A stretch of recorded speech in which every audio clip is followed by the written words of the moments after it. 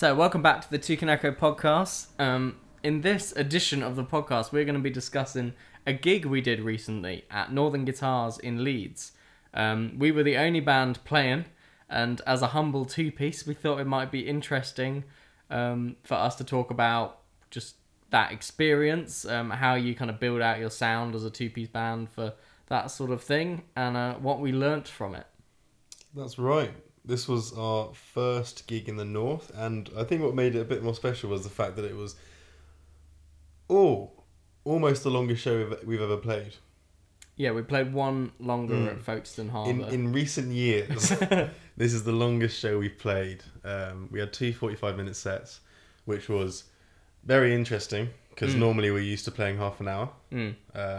Yeah. So those who aren't like in bands or experienced with going to kind of lower level gigs that we did, the small venues that we play at, is like usually you're stuffed onto the bill with like 5 other bands, given kind of 25 minutes that turns into 18 because like the band before hasn't got their synths and 7 amps off the stage or whatever.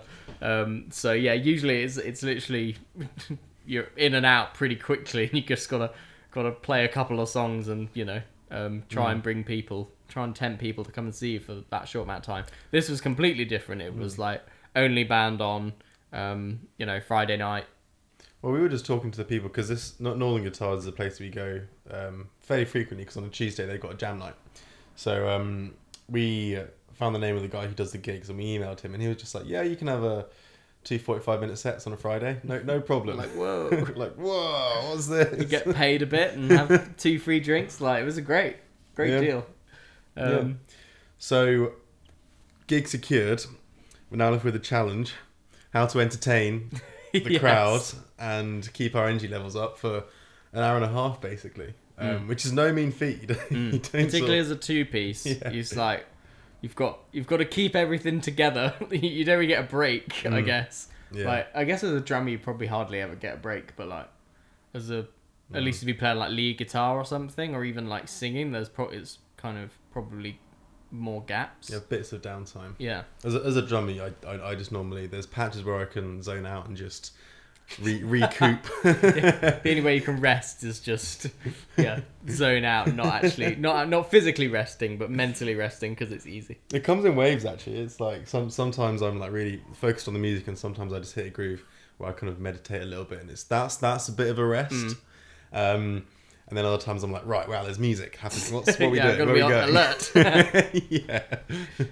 But yeah, so I mean, what did we do sort of specially to try and keep the energy levels up, or try and keep it entertaining? Well, I think one of the key things that you need to think about is actually this might sound obvious, but the sort of flow of the set and how to create memorable moments. Because what we found is that if we just chuck a load of songs out one after the other, like bam bam bam, the audience doesn't really remember much. They might remember the first song of that run, but what we need to create is like differences between songs, so they have something to pick out.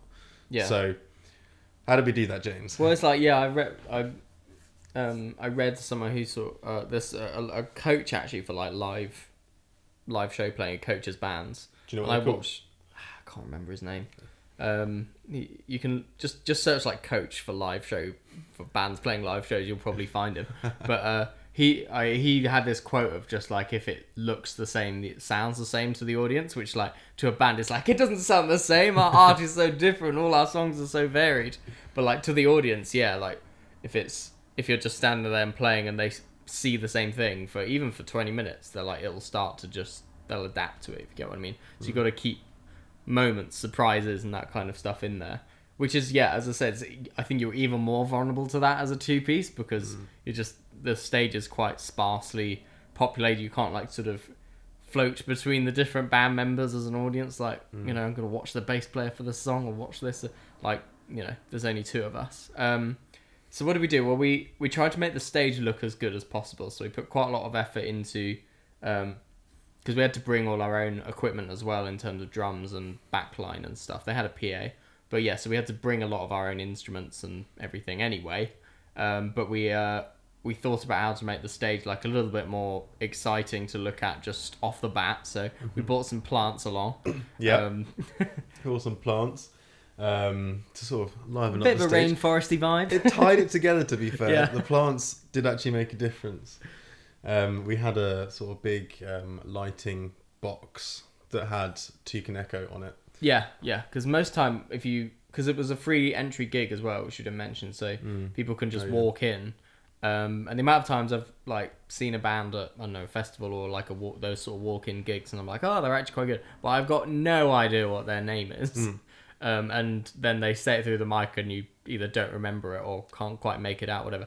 So I thought it'd be great to have like our name just actually up the whole time without us having to worry about it. So if someone like goes, oh, this is cool, I can see what that band's called. I could even like, Google them like as I'm sat here, sort of thing. So we did a bit of that, bit of marketing stuff. I wore my usual Toucan Echo get up with my headband, and we had our little mascot and stuff. So I think the stage looked good. And then I had like a guitar swap, which I think is quite a good way to vary it up. Give people a cue that something different's coming. The other thing we do, which is kind of unique, I don't see many bands doing, is like we both have mics. So sometimes like if you have multiple singers, you have sort of multiple mics, but for us, like the in between songs of us both talking is quite, and swapping that round is quite like a big way of doing it. And we talked about energy levels and stuff, like someone else can sort of talk to the audience in between the songs, the other one can like get a drink. Just have some water.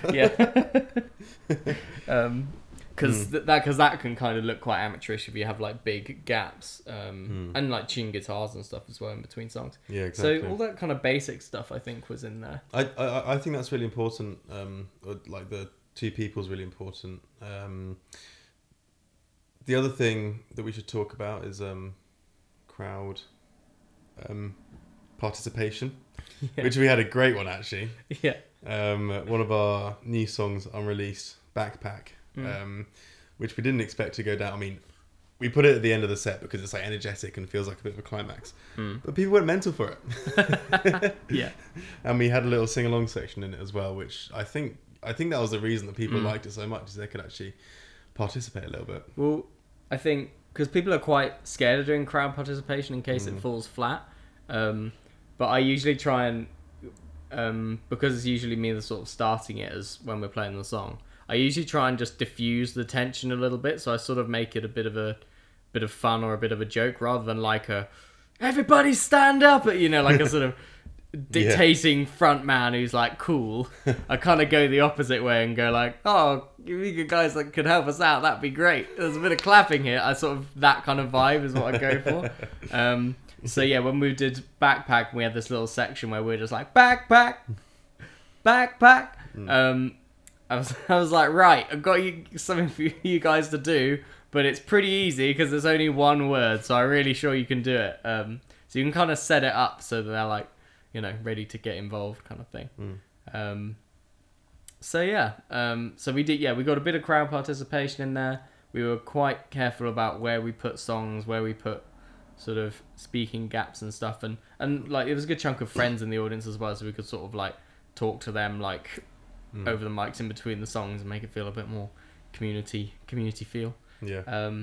So yeah, I think there's probably ways we could improve, but I think like we did a pretty good job to keep things going for like that, keep the audience's attention and keep it interesting for that long. And we also had a section of sort of slower songs that then built up to like faster songs in the second 45-minute set, so we got a bit of a break and it kind of started off mellow and then built up. And one other unique thing we did, which we didn't really make the most of on the gig night, but we recorded the whole gig. So we bought in our own like really small recording rig, and just snuck a mic in like just in front of the drums where we could on, there wasn't very much room on stage, but we plugged everything in, so like while the show was running we were recording everything on the computer and filming it, so that we could also watch it back, but we could also then put it up on YouTube and kind of have it as a thing for anyone who couldn't make this gig. They can watch it and maybe watch a song they liked from it, or go, oh, that actually looks really good, I'll come to the next show like in person. So yeah, that's I'm a big fan of doing that, because then you can, as I said, you can also watch it back and see like what looked good, what was boring, but also one more way we keep our show interesting is we actually jam our songs at. So Yeah. even if you listen to us on Spotify, like you'll probably be able to recognize the song when we play it. But there's big sections that are like different, or we reinterpret it because a lot of the way we record stuff in the studio, you couldn't play it as a two-piece band live the same way because there's just more stuff on the studio version. So the songs are right off the bat, the songs are reinterpreted, and there's like improvisation and covers thrown in and stuff anyway. Yeah. But Gives a reason for people to keep coming back. mm. Got a couple of quick fire notes as well. Oh yeah. It's important to give the audience a chance to show their appreciation. Yeah. So we had a couple of jams that were kind of getting on for quite like sort of 15 minutes when we were like rehearsing the gig. And we thought, right, we've got to give them a reasonable break at the end of that one. Yeah. Let them breathe. Yeah, and like so they can cheer. Like as an audience member, it feels good to sort of cheer the band on. So make sure you give the audience opportunities for that. And second thing is, if you're doing a big backline, providing all the backline for a show and all that stuff, just get loads of lists and stuff. We planned it out like really far. We had sessions to think about all the stuff that we're gonna bring, like big lists. We tried to figure out if we could pack everything in my car to get it down. We were looking at if we had to rent a vehicle and all that sort of thing. Don't underestimate the amount of work it is. Yeah. It's a lot. Yeah. Like, and I'm obsessed with backups of stuff. Because I've had like strings break at gigs. I've had my guitar strap break at gigs, which is so random. Yeah. I've had like my amp blow up at gigs. Like it seems to be just like if something could work fine and then you get it on stage and it like freaks out. I mean, there's loads of times where everything was fine and there was no issues, but I'm really paranoid about just trying to avoid those like completely show ending sort of things, particularly as a two-piece, because like you can't, but the sound sort of falls. There's only two of us playing instruments. If one of us drops out, we've got basically nothing left.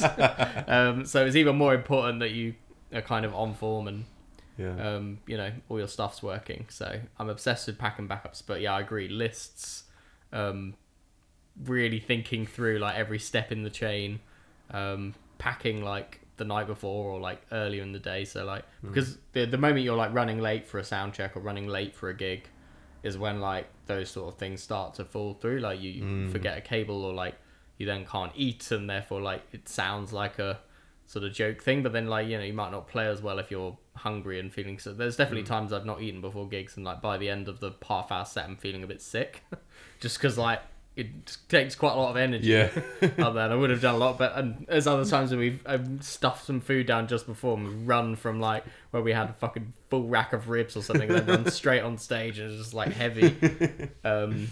Don't drink too much before you go on. It's a bit like people have this thing of like, oh, I need a couple of like drinks before I go on stage to loosen me up. Like maybe that works for some people. It doesn't work very well for singing. Doesn't work for me playing drums either. Yeah, it's really, really bad for your singing voice, and I often find to play well is actually quite a focused thing. I don't know how, you know, bands in the 70s played well like trashed, because I'm sure they had way more than one drink or just alcohol before they went on, but like, yeah, for what we do as a two-piece, it's athleticism. It's a fine art. You've got to be on the ball. Yeah. Yeah. Any closing thoughts, James? I mean, yeah, that sort of, I think there's a lot of learnings that we can pass on to anyone, whether they're in a two-piece band or not, and that's just like, they sound kind of cliche, but they're also, they just are the things that you need to check off before you go into the more like minute details. Just like, have backups for everything that could go wrong, or at least like the things that are most likely to go wrong. Try and have bits in your set, however long your set is, that change the appearance of the stage. Even if you like plan out to move around the stage, plan out to swap guitars, plan out like to change who's talking, just small details that you can change. Have ways that people can identify your band. Have checklists of stuff so you don't forget anything. Anything else? I think that's we everything. mentioned. But yes, that was our review of our gig at Northern Guitars and some advice on how to gig as a two-piece. Thanks to everyone that came down to see us, and if you didn't, go check out the video on YouTube. links up there in the show notes. in the show notes. Maybe we'll put a song after it of the live. Live performance. Yeah, we'll add it to the podcast. Here's one of the songs from the gig. Ready?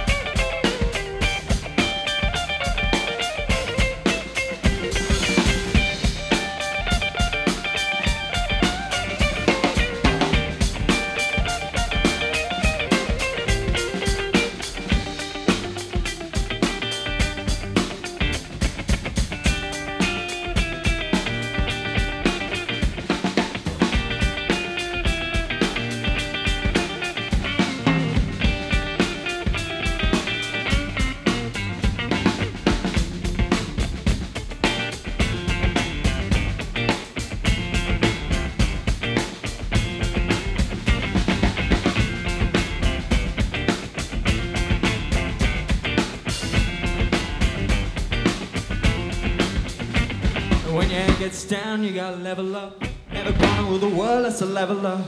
And then never live it down, as a live it up. If you're mad and down, just mop it up. Now morning blues, I got my eyes glued shut. I gotta switch the alarm, I gotta shut it up. Got a hell of a day, gonna catch a train, gotta pick myself up.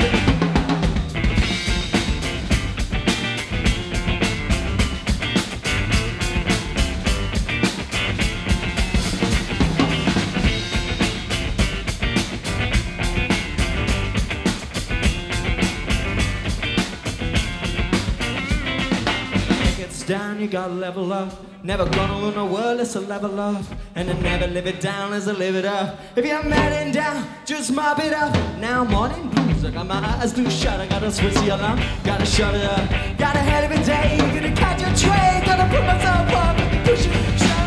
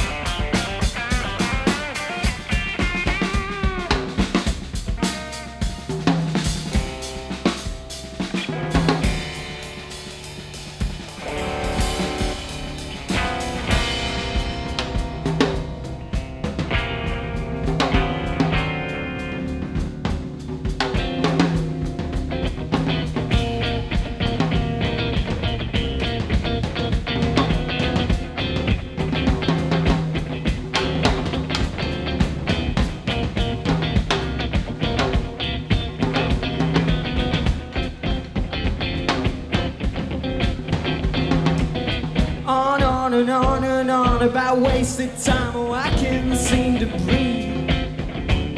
Can't breathe, no. So I think that I'll be fine just gnawing away on my own self-belief, yeah. On and on, yeah, it goes on and on about wasted time, and I can't seem to breathe. So I think that I'll be fine just gnawing away on my own self-belief, yeah.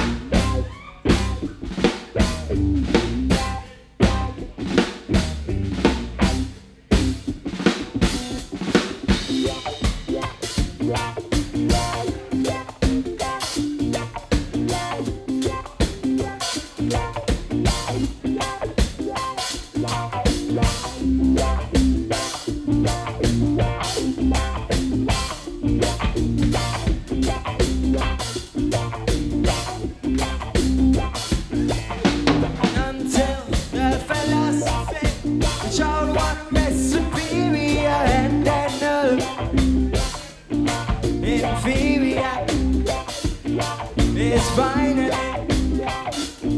and permanently discredited and abandoned. Well, everywhere is war. It's a war. War in the east, war in the west, yeah. War up north, war down south, yeah.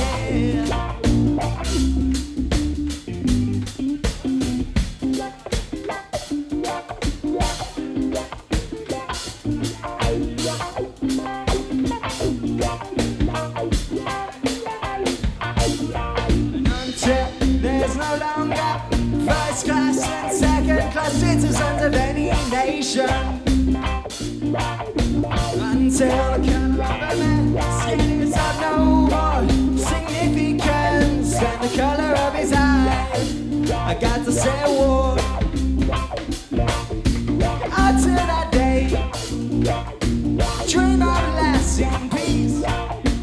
War, citizenship. Never the same. Yeah, everywhere is war. Say what?